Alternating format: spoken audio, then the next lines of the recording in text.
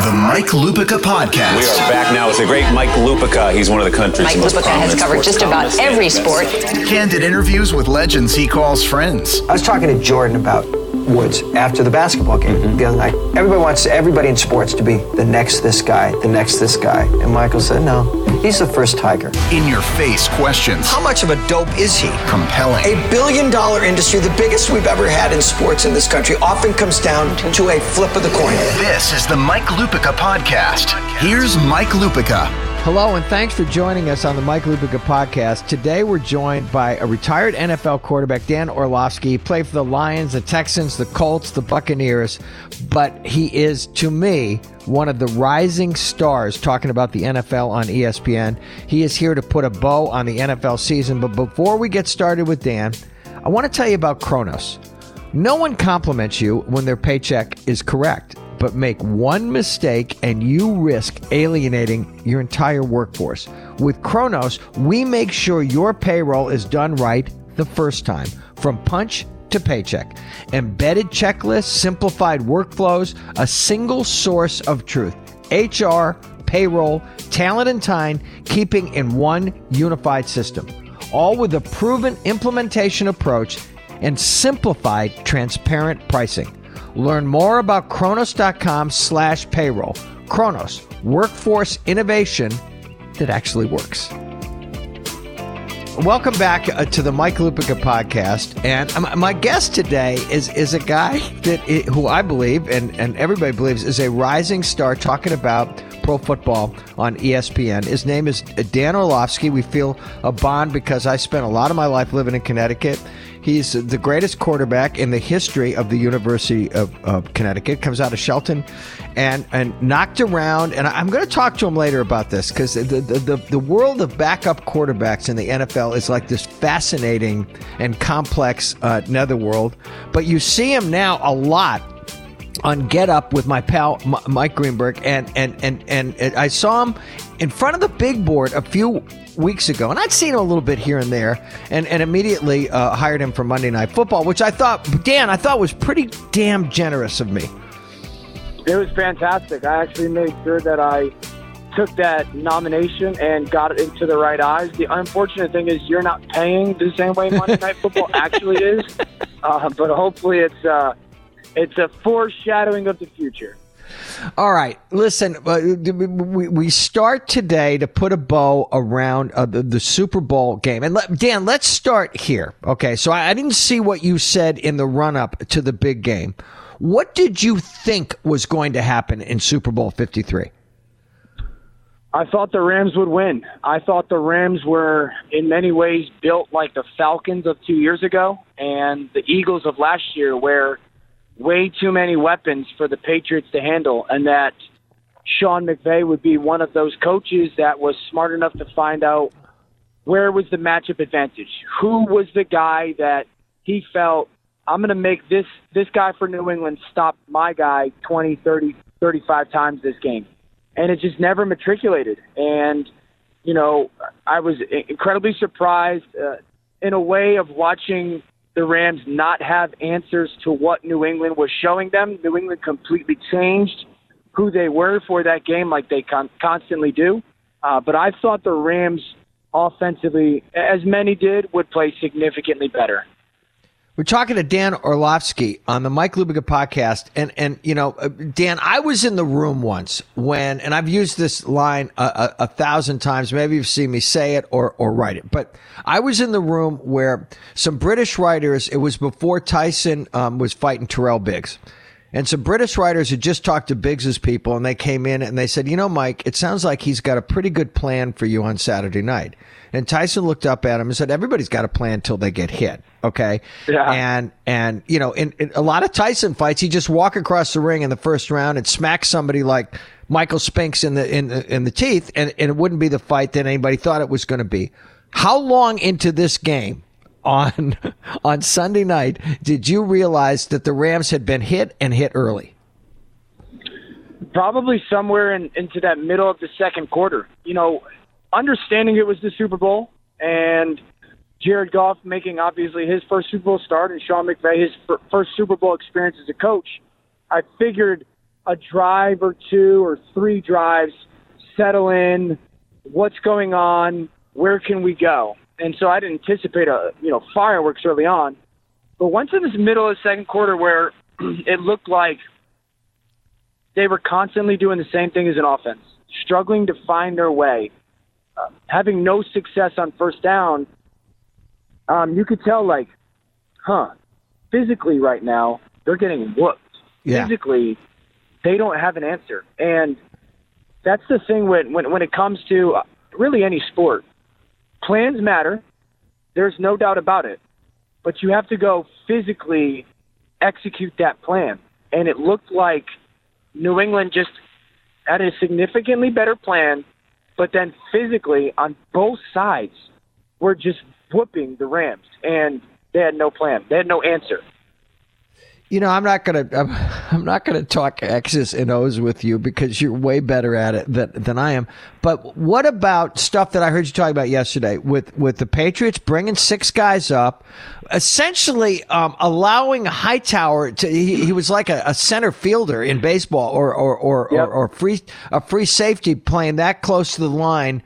When did you realize that was taking stuff away from the Rams that they wanted to do? Because all of a sudden they couldn't run the ball, and Patriots, if you can't run the ball, play action doesn't work.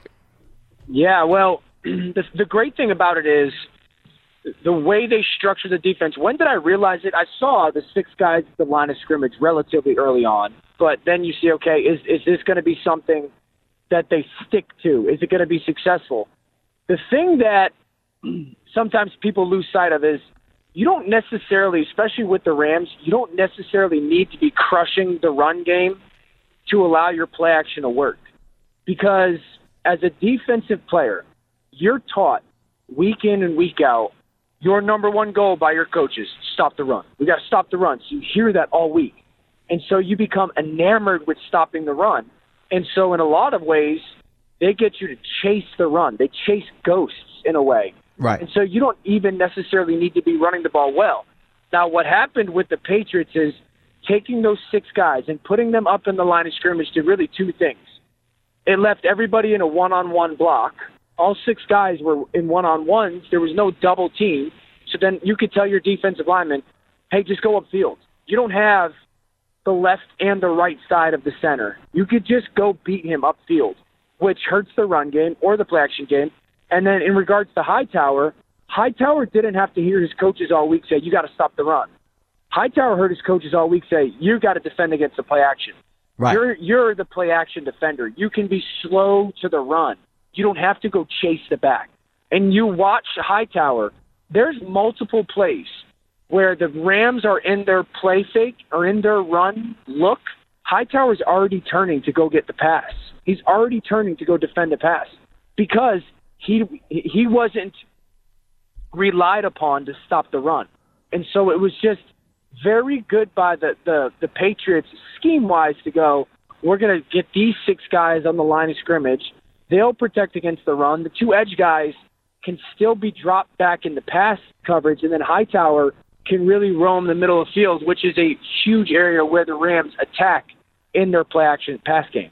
We're talking to Dan Orlovsky on the Mike Lupica podcast, and we're putting a bow around Super Bowl 53, and nothing against what Edelman did, nothing against Touchdown Tom, when he had to complete a bunch of passes on the one touchdown drive of the game, he did it. Nothing against Gronk, okay? I thought the two best players on the field were Gilmore and Hightower, and I would have been happy if either one of them or both of them had been the MVP of this game. Oh, there's no doubt about it. I mean, the game was, here's a Rams offense that scored 527 points this year. That's the 11th highest scoring offense ever. And for the great majority of the game, it was 3-3.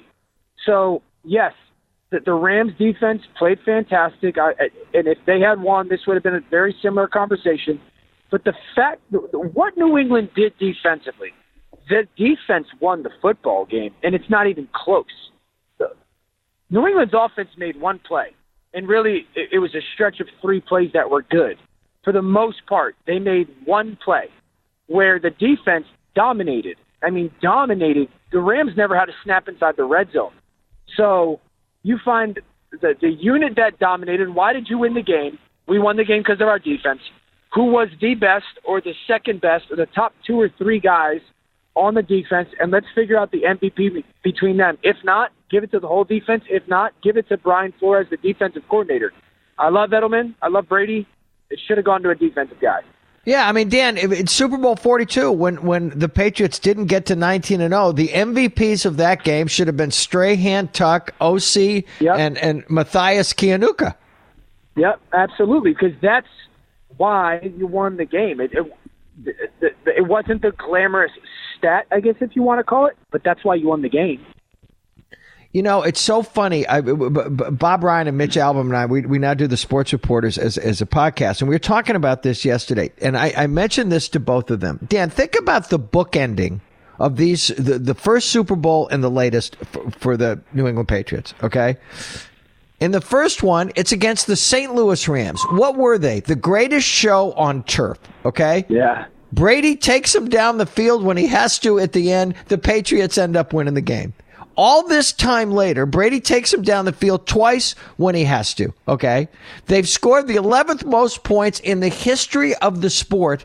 And Dan, in those 2 games, both against the Rams, even though they were playing in different cities, these offenses combined the Rams for a total of 20 points. 17 in the first game, 3 in this game. And Belichick and Brady were what they were then, and they are what they are now. It's fascinating stuff. Brady is great at so many things. And everybody understands or can grasp the success that he's had. But it's really the fact that Tom Brady has prepared himself for those moments more than any player in the NFL ever has. And so when those moments come, he's already experienced them, whether they've been reps on the practice field, reps in the film room, reps at home with his kids running around in the back. He's already experienced that throw to Gronk. He's made 1,000 times in his mind. So it's second nature to him. And the fact of what Bill Belichick does is, and I don't want to simplify it. I don't want to undervalue it.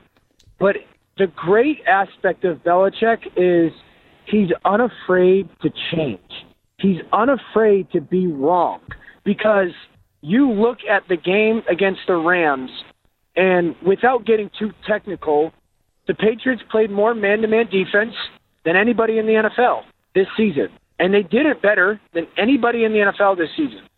They played 90% zone in that game in the Super Bowl. And for a coach to go, this is what we do best, but we're going to change it because it's going to give us the best chance to win, surely it's genius. It's also crazy. It's also courageous. Because if it doesn't work, you're going to get crucified over it. If it doesn't work, if they get gashed for 300 yards, everyone's going to go, what did Bill Belichick do? Why didn't you just play man coverage? You had done it great all year. The willingness to be wrong, I think, doesn't get appreciated enough when it comes to Bill Belichick. Yeah, it's not shocking, Dan, that he once had Nick Saban on his staff, because I still say that Saban making the move to Tua in a championship game is something it's exactly what you're talking about. You cannot be afraid to fail. Now, it's easier to do it if you're Nick Saban, the way it's easier to do it if you're Bill Belichick. But the fact is that they don't mind pushing all the chips to the center of the table. It's why I thought Belichick might go for it on 4th down rather than have Gostkowski to kick the kick that actually closed out the Rams. They're so reliant on their convictions. They believe so much in what they're convicted in and their process and the experience that they have, that they go, no, this is the way that I feel, that I see, that I believe gives us, me, our team, the best chance to win, and that's what we're doing. And it's fascinating. You've been around sports a long time. I've only been around football, but a bunch of different coaches. It's fascinating to see how many coaches aren't able to get to that headspace And in a way, Belichick kind of just owns them. Saban just owns them when it comes to that. You know, we're talking to Dan Orlovsky on the Mike Lupica podcast, and he's this guy's going to be a huge star at ESPN or somewhere as his TV career goes forward. And Dan, I saw probably 40 Super Bowls in my life. Okay. And I think the greatest throw I ever saw was Eli to Manningham that time in Indianapolis. Sure. Ben Roethlisberger to Santonio. If you go in the Wayback Machine, there was a lot of moments in the Steelers Super Bowls where everything else is breaking down, and Bradshaw would say to Swan or Stallworth, "You go long, I'll get it to you." Okay, yeah. But talk again about, because I believe that throw to Gronk. And again, it might not be the 50th best throw that Brady's ever made to Gronk, except it was a perfect pass in the fourth quarter of the Super Bowl. And that is why the touch, everything about that pass made it one of the greatest Super Bowl completions I've ever seen. And don't forget, it's what seems likely the last catch of Rob Gronkowski's career, who's a surefire Hall of Famer and going to be in the conversation for greatest tight end ever. And it's just the Patriots and Brady kind of through that series of plays are just waiting. And they're waiting as waiting as an offense for the defense to give them what they want. Give me what I want. Okay, you've given me what I want. Here it comes. And I say this all the time about quarterbacks. Everybody always talks about quarterbacks with a very, he can make every throw. He can make every throw. This guy's going to be good, so he can make any throw you need.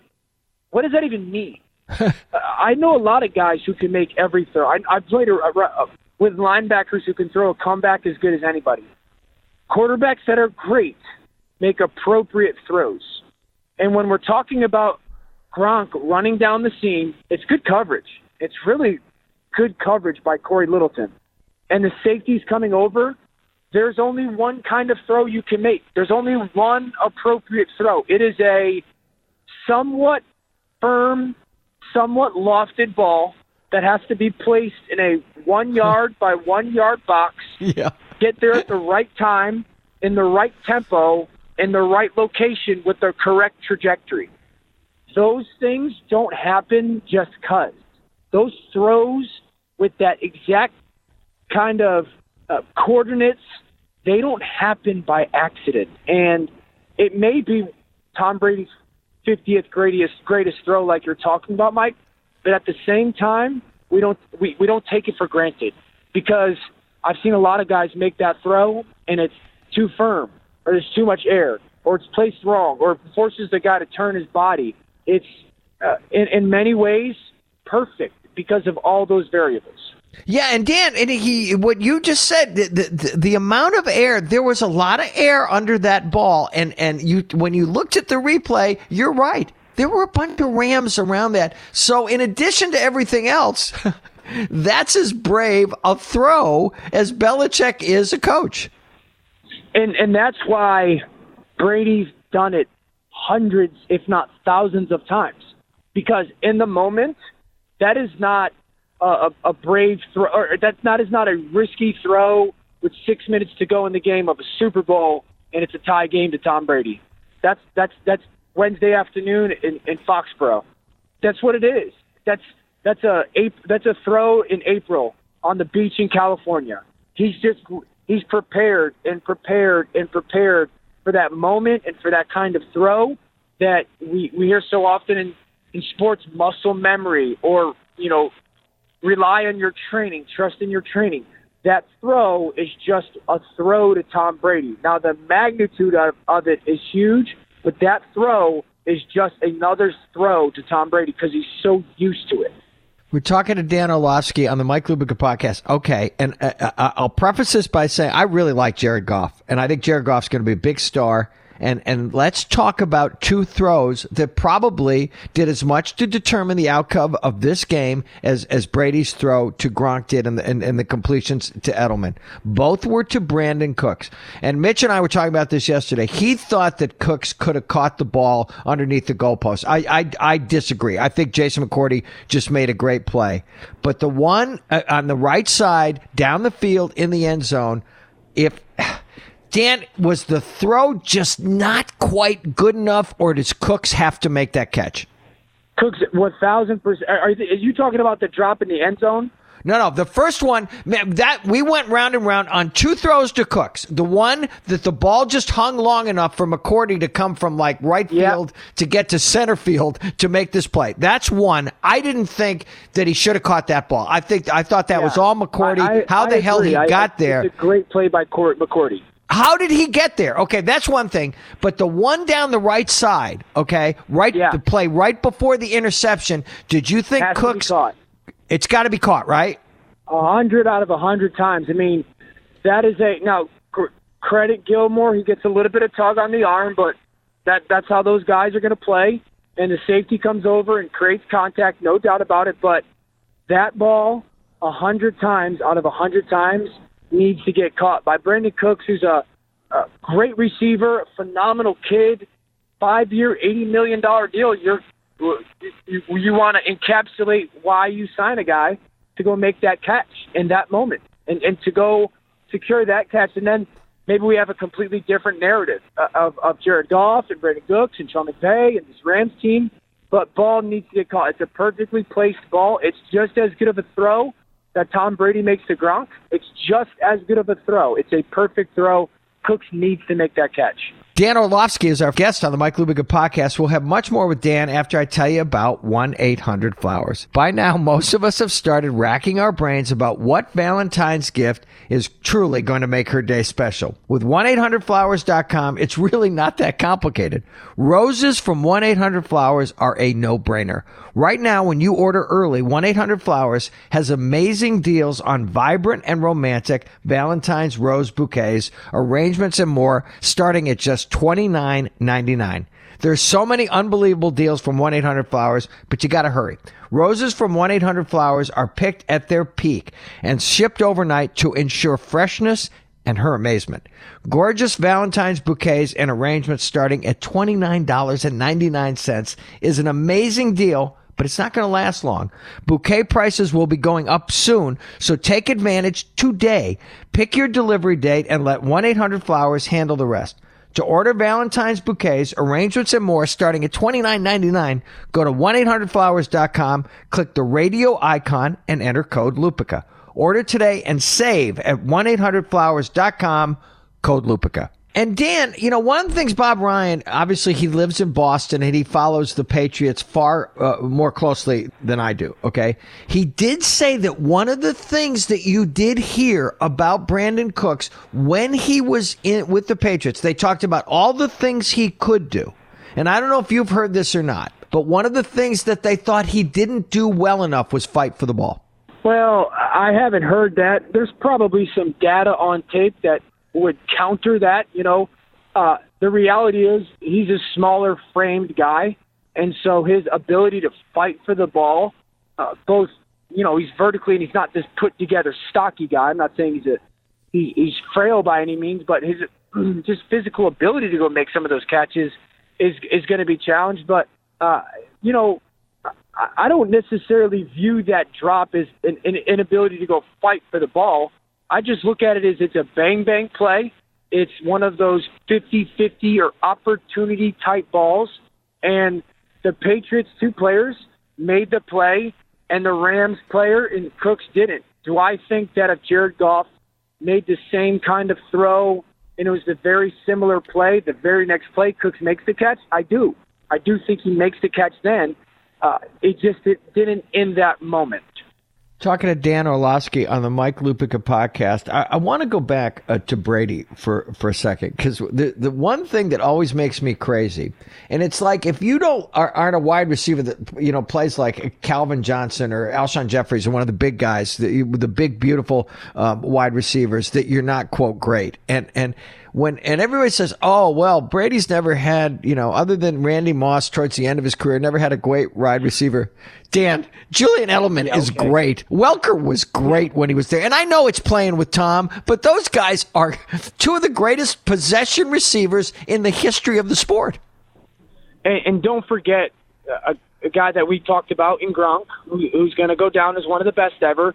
The thing that people lose sight of, and this is, again, another thing that separates the Patriots, and in a way they've started a trend in the NFL is, and I've said this for about 2 or 3 years now, is the Patriots don't really have wide receivers or running backs. They really don't. They just have a bunch of football players. Like Kevin Falk was as good of a pass-catching weapon as there was in many circles for years when it came to the Patriots. You mean to tell me that James White can't go play receiver in some places, or Edelman can't play back? Welker couldn't play running back for the Patriots. They just find these football players, and they utilize them in all different spaces and roles. And that's really what they have such a strength about their team. So Welker was going to go ball at plenty of places. Edelman would ball at plenty of places, certainly aided by playing with the greatest ever, no doubt. But Brady has had his complement of very, very, very good football players that they've utilized. Also, great coaches. Josh McDaniels, for close to a 8-year stretch now, has been as good of a play caller as we've seen in the NFL. He was Sean McVay before Sean McVay was. Do you think this is a quick digression because I want to get back to McDaniel's play calling. How long do you think he will be handicapped by what happened with the Colts, or do you think that it becomes more clear over time that he is the head coach in waiting with the Patriots? I don't know if he's the head coach in waiting. I really don't, and mainly because I don't see Bill stopping anytime soon. I don't. What's Belichick going to do? I don't see him leaving anytime soon. They looked like they were having too much fun. I also believe that Bill's great, and guys who are great love challenges, and they love new challenges. At some point in time, Tom's going to stop playing, and I think Bill's going to really relish the challenge of trying to do it without Tom. I don't know if McDaniels would be handicapped at all, to be honest with you.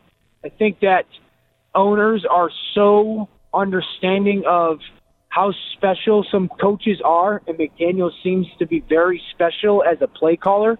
And I just believe that McDaniel thoroughly loves being a part of the New England culture. And I don't know if he's got this burning desire to leave.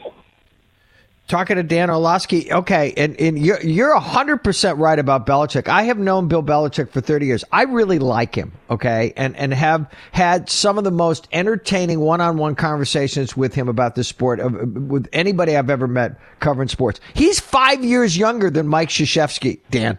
He's 5 years younger than Coach K, and Coach K shows no signs of going anywhere.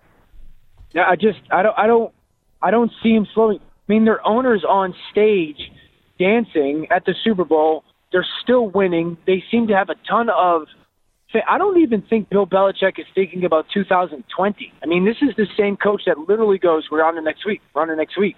He's got such a finite viewpoint on time. There's no big picture. He's in the moment. And you know what? They probably, in an odd way, who they think their quarterback of the future is? Tom Brady. Yeah. And what we have no proof that it won't be. We have no proof. I fully believe Tom Brady will play at a high level till at least 45 years old. I have no doubt about it. I have no proof of anything saying anything other than that.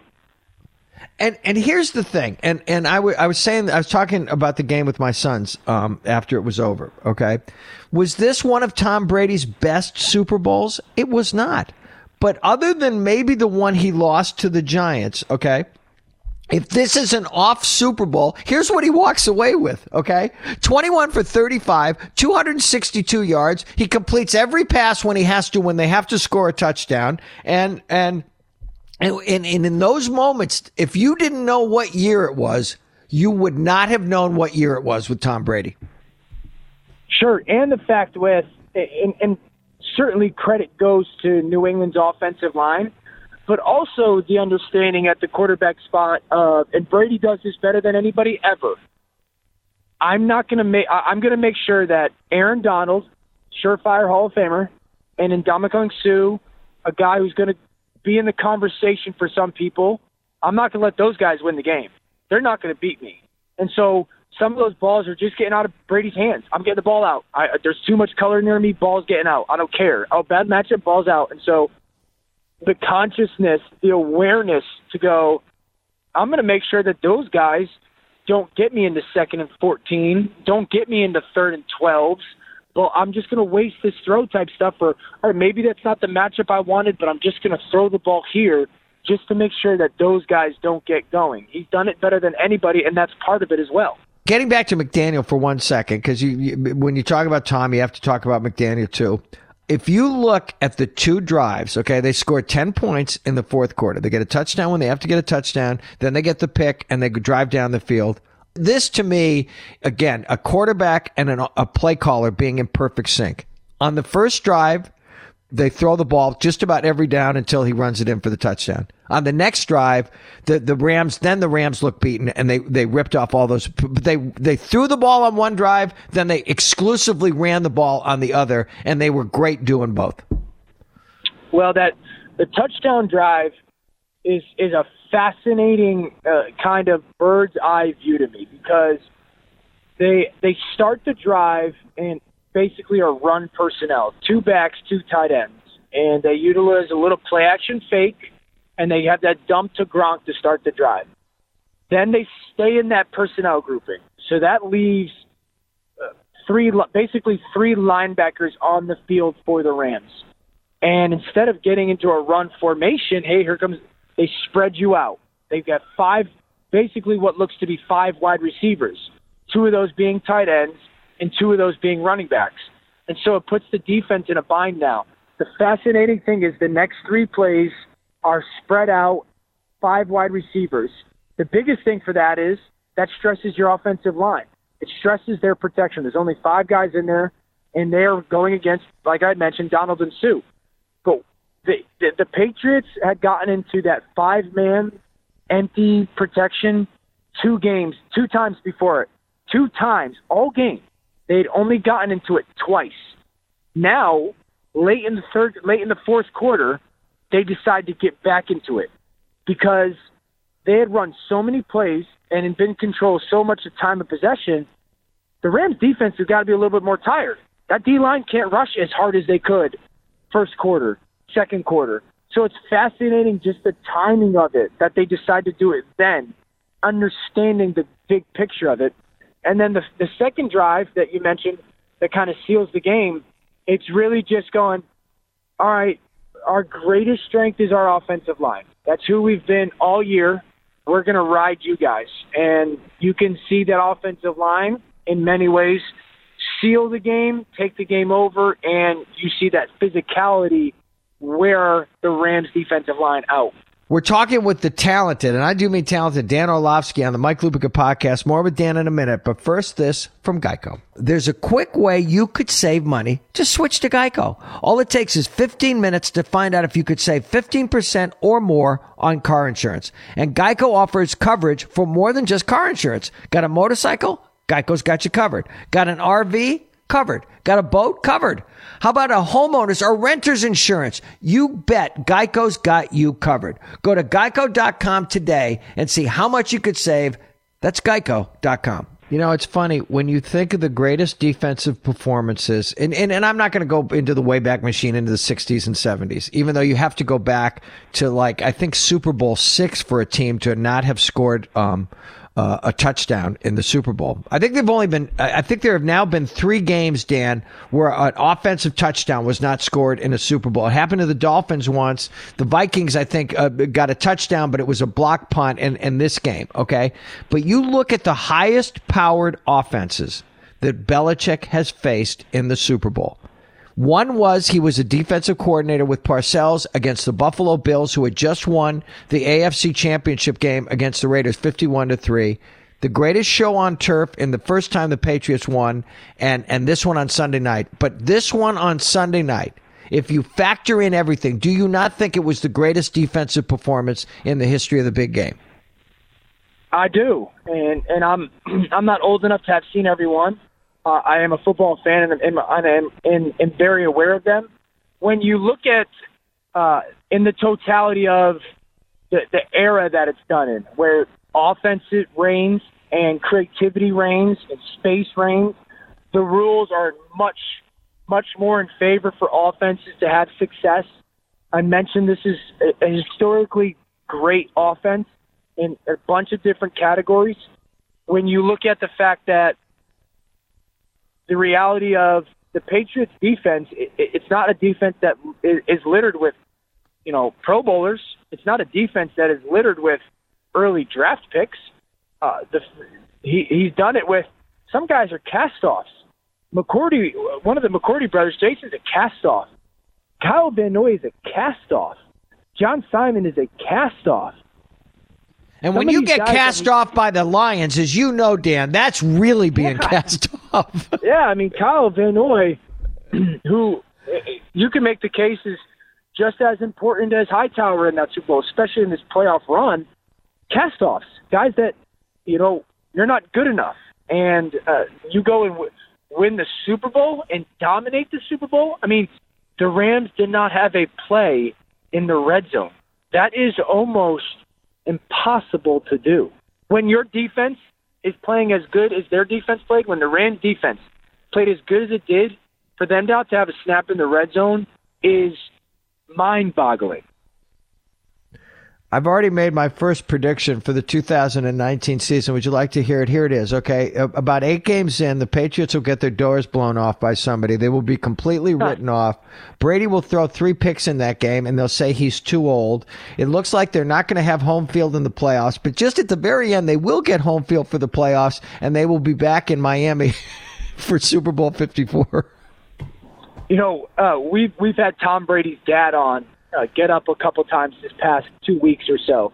And Mike Greenberg, as you know, kind of made a joke, but in a way we were still interested in Mr. Brady's answer of when do you start booking your trips? When do you plan out your travel or block out the time? Because it's become so secondhand for Brady and the Patriots to get there. It's in a way, most NFL players can plan vacations or family time or their life not anticipating getting to the Super Bowl and then adjust if it happens. Brady and Patriots and the Brady family, they literally have to make sure that they not only carve out time understanding or believing and anticipating that they'll be a part of the Super Bowl, but also post-Super Bowl stuff. They've got to leave the Monday free and the Tuesday free because more than likely they're going to be part of a Disney World parade and part of a city parade. So I wouldn't be surprised. And here's the thing, too, Mike. Look at the roster. They don't lose much. They're not losing much. They don't. There's one free agent guy, I believe Shaq Mason, the guard. He's really the only guy that you go, man, we got to re-sign him. They also are getting their first-round pick from last year who never played for them because of injury this year. He's back. Think about something. Now, Dan's 35, so he was in high school when the Patriots win their first Super Bowl. Think about this, okay? At that point, the Red Sox still haven't won a World Series since 1918, and the Patriots have never won a Super Bowl. There have been 10 titles this year. I said to Ryan the other day, Dan, I said, Bob, you were so brave because it really took nearly 100 days for a Boston team to win another championship since the Red Sox won the World Series. Someone sent out a tweet yesterday. I believe it was a New England person, probably a Boston person, who said, my 4-month-old has seen more championships than a 45-year-old living in New York or something like that. Yeah, a Knicks, Jets, Mets fan. Yeah, 45-year-old Knicks fan. And it kind of puts it in perspective that, Boston as a sports town has had an incredible run overall, but certainly 2019 has been good to them. Okay, before we put an official bow on the game, because I want to ask you a couple of other questions about your own career. Sony Michel, we haven't even talked about him. Dan, he's great, and doesn't he speak to what the Patriots have done drafting where they draft every single year? They find the guys that fit what they want to do. Right? And that sounds easy. That sounds a very easy thing to do. Like, I want to get a guy who's hardworking and he's got talent and he's got character, puts the team first. Like those guys are.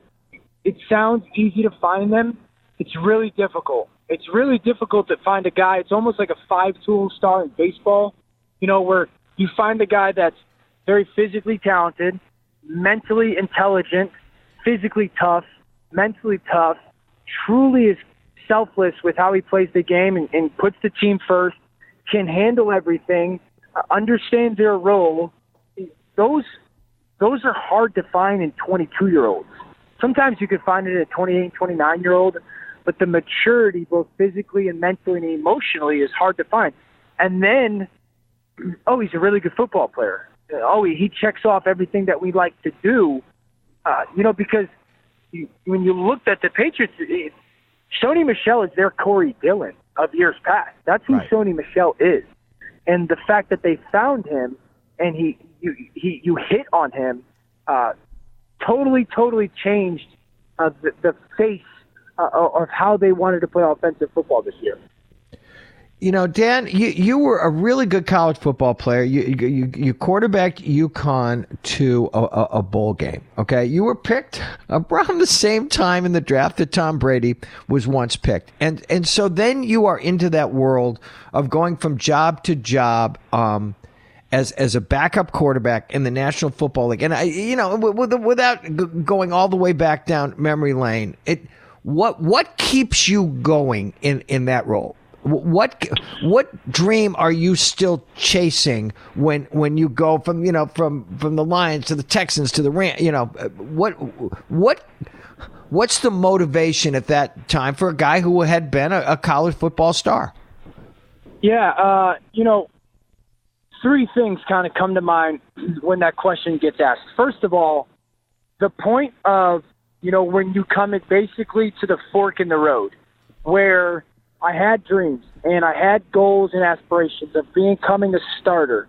And it comes to that point in that fork in the road where you're forced to make that decision, or that decision is presented to you. And sometimes it happens in different ways. The opportunity never matriculated or materialized. The NFL told me I was a backup. I had the chance to play some games in a starting role, and I played well. And in my mind, I was going to get a starter opportunity. And the NFL said, you're not getting a starting opportunity. You're a backup. And so when that fork in the road comes, when that choice comes, so many guys will not choose, okay, I'm a backup. So many guys go, no, I'm a starter. And it's a fine line. It's a fine line because you've got to have self-belief, obviously. But when I was in my sixth year and the NFL, after that time of starting, told me you're a backup, I was forced to go, okay, I have to switch to backup mode, which means everything I do is for everybody else. I don't watch film for me. I watch film for the starter. I don't watch film for me. I watch film for our third-string receiver. I don't practice for me. I practice for the defense. So you have to make that decision. So many guys struggle making that decision or choosing that thing. And then the two other things would be this. You've got, and I'll be honest with you, part of it is financial. It is an incredibly lucrative job to do. And then the last thing would be I had to brainwash myself. I had to brainwash myself into believing that what I was doing brought impact, brought value into our organization, and brainwashing myself into going, every day what I did mattered. Because there was going to come the time where, okay, you got to go play. I'm not ready, coach. Well, you're done.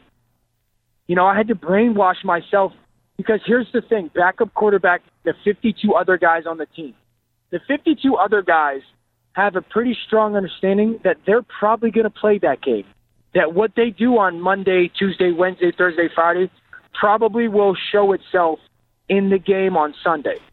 The backup quarterback has to understand he's probably not going to play. And everything he does on Monday, Tuesday, Wednesday, Thursday, Friday is probably not going to show up on Sunday because the opportunity is not going to present itself, but you have to brainwash yourself into thinking you will. You have to brain and convince yourself what you're doing matters. And I was fortunate enough to be able to do that. Last question for you. How did you go from your retirement as a player to a seat on Get Up? Just tell me the progression that has now put you on what I think, just as a viewer, a fast track at that network. Well, thank you. Here's what happened. I got done in September of 2017 from the Rams, got cut, and I had been thinking about retirement. Okay, I don't want to play anymore. I'm gonna be done playing football. And I'm not the type who could just sit home and do nothing. And I'd always thought about wanting to get into television and calling games and being a part of an analyst world. And so understanding that networks weren't going to come knocking on my door early October, football season was already going. And so understanding, like, what am I going to do to show I want to do this and I'm good at it, that I know what I'm talking about. And so it's a Sunday night game, and it is the Dolphins versus the Panthers. And it's late in the game, and the Dolphins are bringing a blitz. Everybody's going to blitz. It's an all-out. Everybody's playing man. If you're not playing man, you're blitzing. And Cam Newton's at the line of scrimmage, and he sees it. He makes a check at the line of scrimmage to a wide receiver screen. It's a touchdown. And I'm like, dude, that was so cool. I love the fact that Cam saw it. He made it a numbers game. He communicated it, touchdown. And I'm listening to the broadcast, and no one's talking about it. And I'm sitting there going, man, people need to know how cool that was, like why it happened and how it happened. And so my wife goes, just make a video on your phone and put it on the internet. And this was a time where I thought social media was stupid. I had 1,000 followers on Twitter. And I was like, that's a stupid idea, babe. So I sit for about 3 minutes, and I'm like, all right, I'll try it. So I mute the television. I grab my cell phone. I put it up to the television. And I videotape the play and using the remote, start and pause it. And I kind of break it down using my finger up on the television to point stuff out to people. I make a video. I post it on the internet. I wake up and it goes viral. And right in that moment, I said, that's my niche. That's my end. And so I just started breaking stuff down on Twitter of quarterback play or offensive plays and really the whys and the hows of stuff. And over the next couple months, opened people's eyes. People really seemed to like it. And then got into the springtime and was doing it. And a couple of networks called, really NFL network called and said, will you come on our show, Good Morning Football, and do this stuff? And, of course, absolutely. So I did that for some time and, kind of just in a grind mode. And that opened a bunch of doors of all the networks calling and auditions and asking me to do that stuff and kind of – that was the genesis of it all, and that led to me, kind of fielding offers from all the major networks of getting into the role, and me being an East Coaster and wanting to call live games. ESPN presented me with a really cool opportunity, and once they, sweetened, I guess if you want to call it, my package with, hey, you're going to you'll be a part of the Get Up show, I said in, and that's really kind of led to Get Up and me being on there and talking ball and breaking ball down. So, well, you ought to be in a prominent booth somewhere. And again, Dan and I have never met. The only history we share is we're both from Connecticut, and I just became a fanboy watching him. And all I hope is that we could, every couple of months or so, I want to have you on, and we'll talk about all kinds of things. But I wish you all the best. You're just, I always used to tell people about columnists as I would travel around the country. If you were in a city and you picked up the paper, it might not be that columnist's best day, but if he had talent or she had talent, you'd know it. I felt that way the first time I watched you on TV, and I felt the same way a million years ago the first time I ever saw Collinsworth. So I wish you all the best. This has been big fun today, and I'm glad you made that video that night. Well, incredibly humbling words. I grew up watching you, so I'm as big a fan, and I would love to continue to be a part. And again, thank you for your very kind words. I hope you're, in a way, a fortune teller. So I'm thankful for the video, thankful for our time. Dan Orlovsky on the Mike Lupica podcast. Again, this is the first week that we are going to twice a week, and it has to do with the people who listen, the people who care about us, but it's because of conversations like this. We just have a great guest, and the great guests are people that I want to talk to. Dan was one of them. Continue to download, continue to subscribe, and we'll be back on Thursday, everybody. The Mike Lupica podcast is produced and distributed by Compass Media Networks in conjunction with Hiltzik Creative. For iPhone users, go to the podcast app and search the Mike Lupica podcast. Click on the Mike Lupica podcast icon and subscribe. For non-iPhone users, you can listen on Google Play Music, TuneIn, Stitcher, or your preferred podcast platform.